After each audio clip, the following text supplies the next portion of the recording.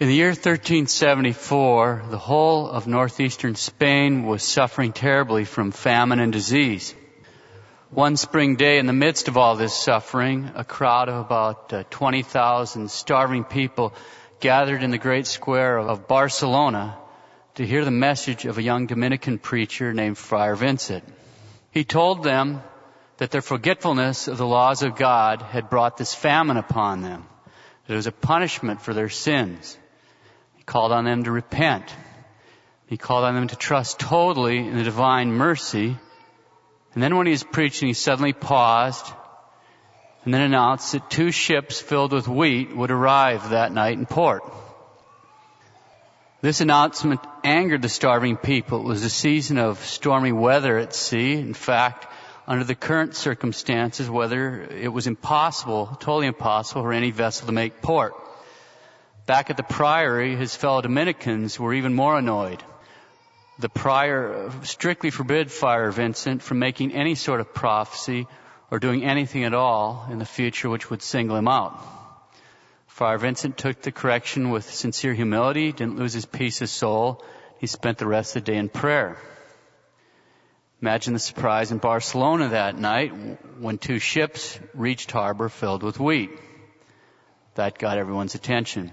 One thing was certain, although he had been forbidden under obedience to do anything remarkable, the faithful now all knew who Friar Vincent was and were no doubt about his powers.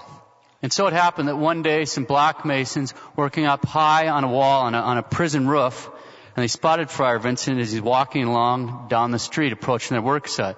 And just as he passed along, one of the masons slipped, was unable to keep his balance, and fell off the roof, crying out, "Friar Vincent, Friar Vincent." So Friar Vincent yelled at the mason, "Stay right where you are till I come back." And immediately the man stopped falling and, suspended in midair, hung there high above the street, just dangling there.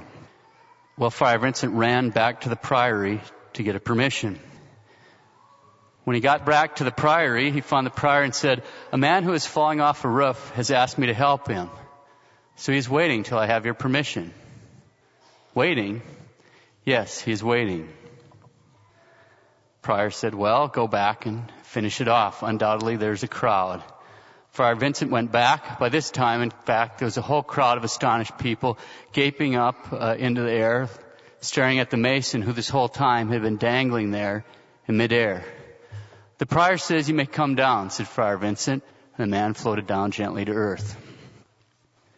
St. Vincent Ferrer was the 4th of 8 children, born on January 23rd, 1350 in Valencia, Spain.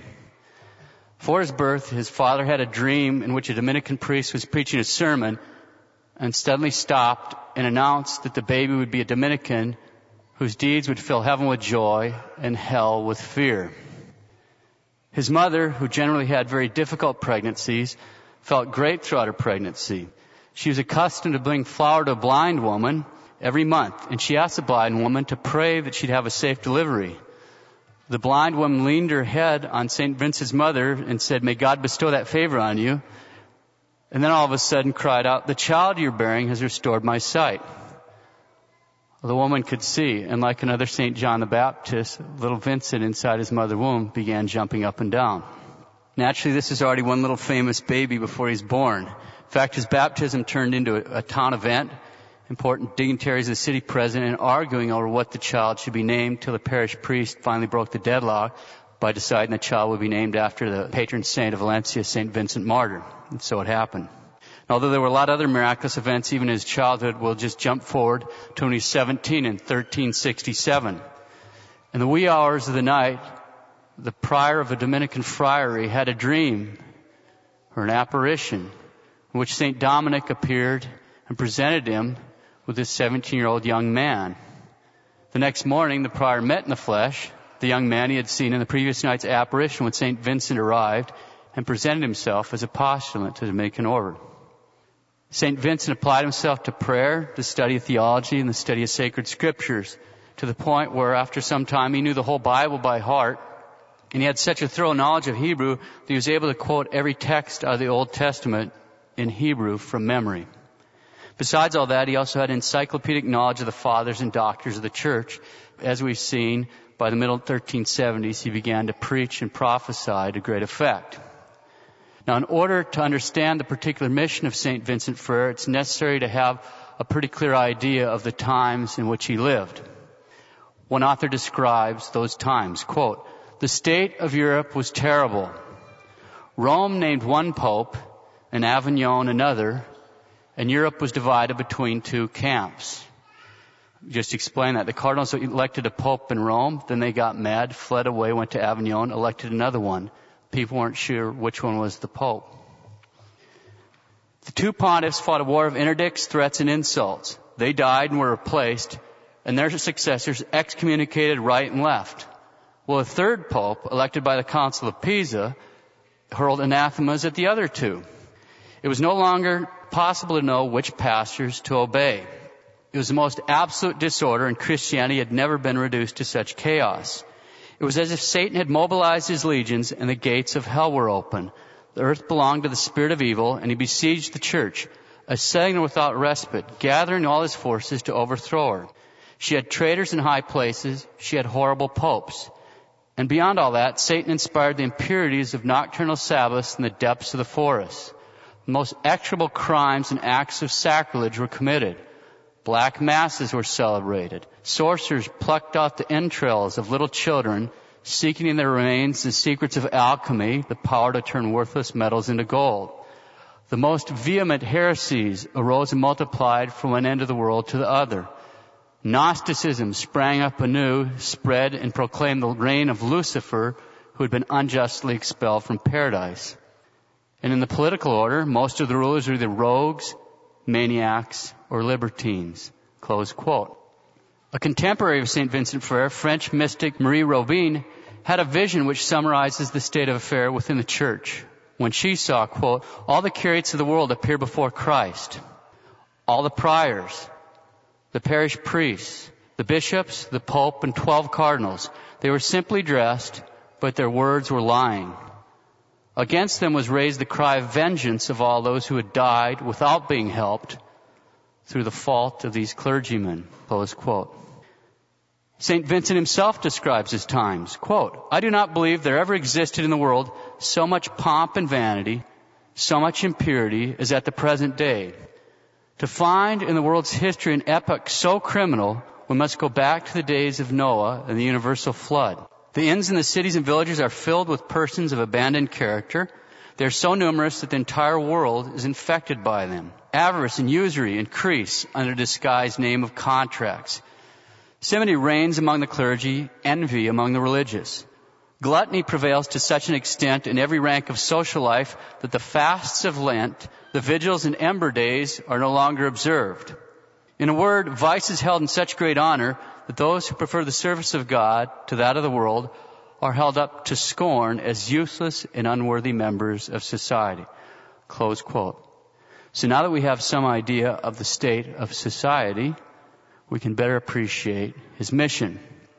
On October 3rd, 1396, when St. Vincent was at death's door, stricken with a terrible fever, our Lord appeared to him, touched him on the cheek, and instantly cured him. And the imprint of his fingerprints remained on St. Vincent's face the rest of his life. Our Lord instantly cured him and commanded him to preach. Go out throughout the world preaching the approachment of Judgment Day.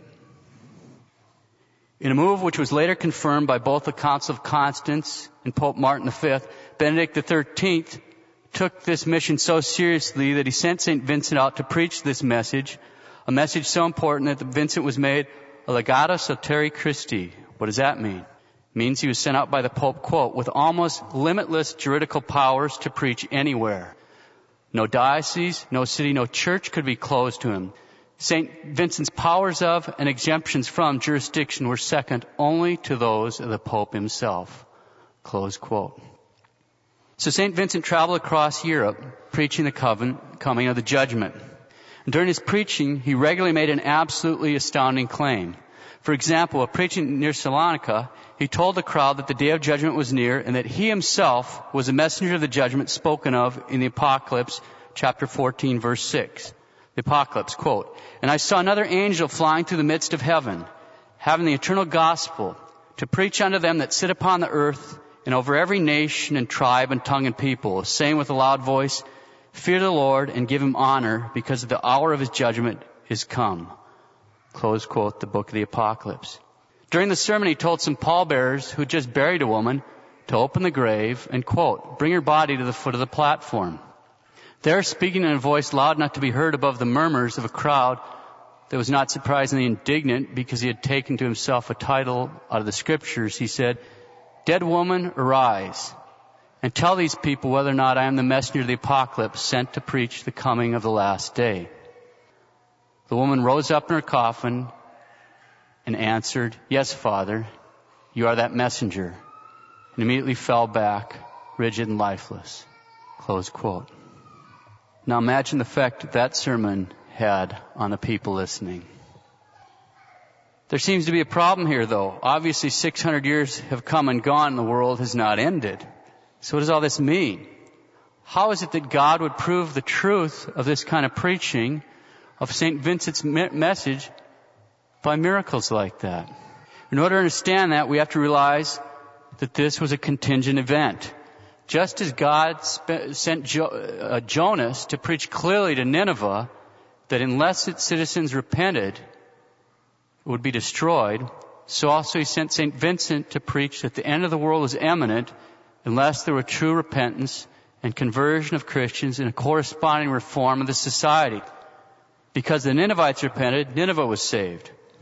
And because St. Vincent's hearers were converted by his preaching, God delayed the advent of the Antichrist, the end of the world. St. Vincent himself made it clear that, quote, the whole duration of the world rests on a certain conditional prolongation obtained by the Virgin Mary in the hope of the conversion and correction of the world, close quote. In other words, the reason the world didn't end is that there was ultimately a reprieve. Why?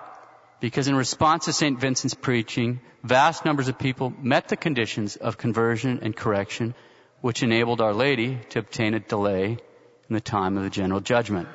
So for nearly 20 years, St. Vincent traveled around Europe preaching the end of the world. He'd arrive in a town, go to the principal church, pray before the Blessed Sacrament. At dawn, he'd sing Mass and then preach, announcing the judgment and calling people to repentance and the reformation of their lives.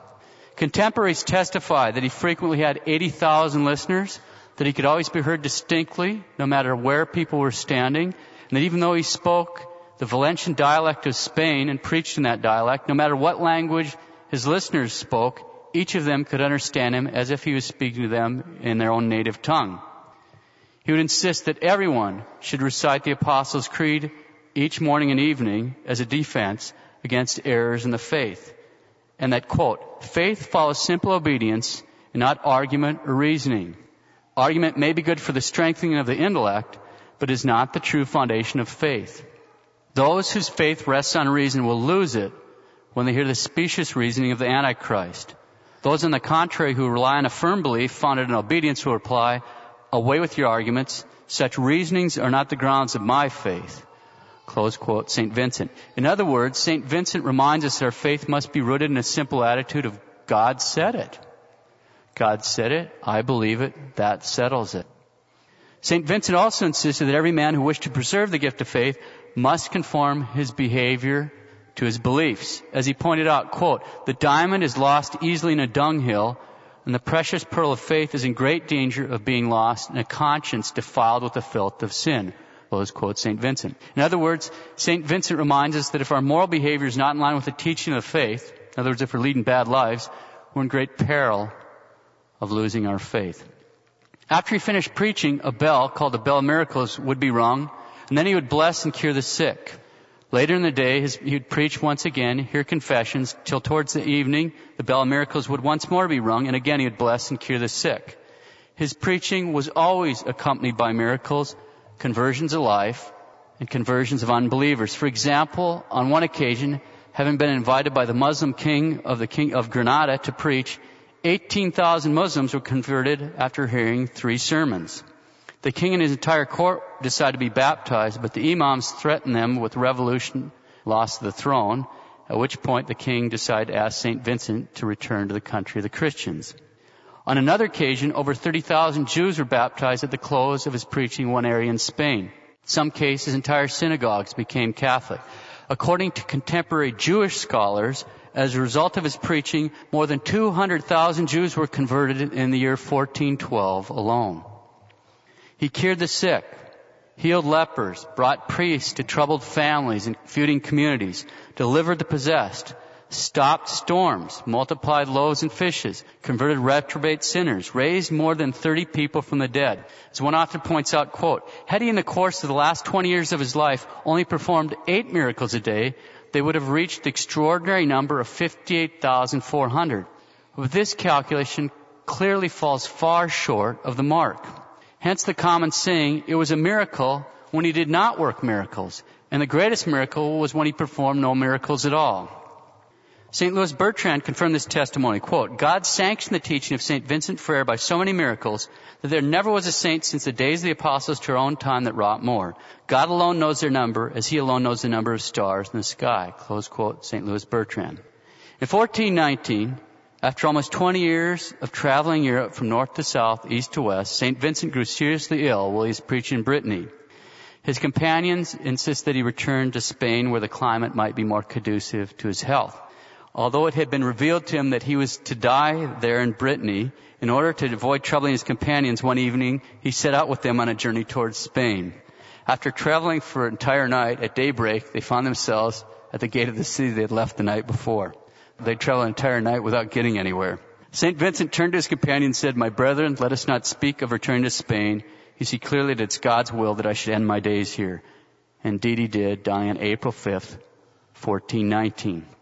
In the Bull of Canonization, Pope Pius II confirmed St. Vincent's claim to be the angel of the apocalypse when he stated, quote, the last day, the terrible day of judgment, was almost forgotten, but at a favorable moment, God sent into the world for the salvation of the faithful Vincent of Valencia, of the order of friars preachers, a skillful professor of sacred theology. Like a vigorous athlete, he rushed to combat the errors of the Jews, the Saracens, and other infidels. He was the angel of the apocalypse, flying through the heavens to announce the day of the last judgment, to evangelize inhabitants of the earth, to sow the seeds of salvation among all nations, tribes, peoples, and tongues, and to point out the way of eternal life. Close quote, the Vicar of Christ. So as we close, what are the lessons that St. Vincent can teach us that live today? We'll just briefly consider 2. Message of reverent fear and a message of profound hope. The message of reverent fear. There is a judgment coming. There are no excuses possible. St. Vincent reminds us that we must repent. We must convert our lives. We must do penance, or we will face the most terrible consequences. Message of profound hope. Conversion and penance can buy a reprieve. Yes, there will come a time when the last reprieve has been granted, and then that terrible judgment will fall upon mankind. But even if we are indeed living in that very time, if we have redeemed the time by converting, if we've redeemed the time by manfully doing battle with the world, the flesh, and the devil, if we've redeemed the time by living a life of faith, a life of penance, a life of good works, then we have every reason to hope that come what may, we too will be saved. This Lent, let's keep this message of reverent fear and this message of profound hope before our mind's eyes in order to inspire us to greater generosity in our prayers, in our fasting, in our almsgivings, to inspire us to truly strip free of all our worldly desires and attachments, any sinful attachments, and to draw ever closer to the cross of Christ. And thus, by our daily conversion, to prepare ourselves for the just judgments of our Lord.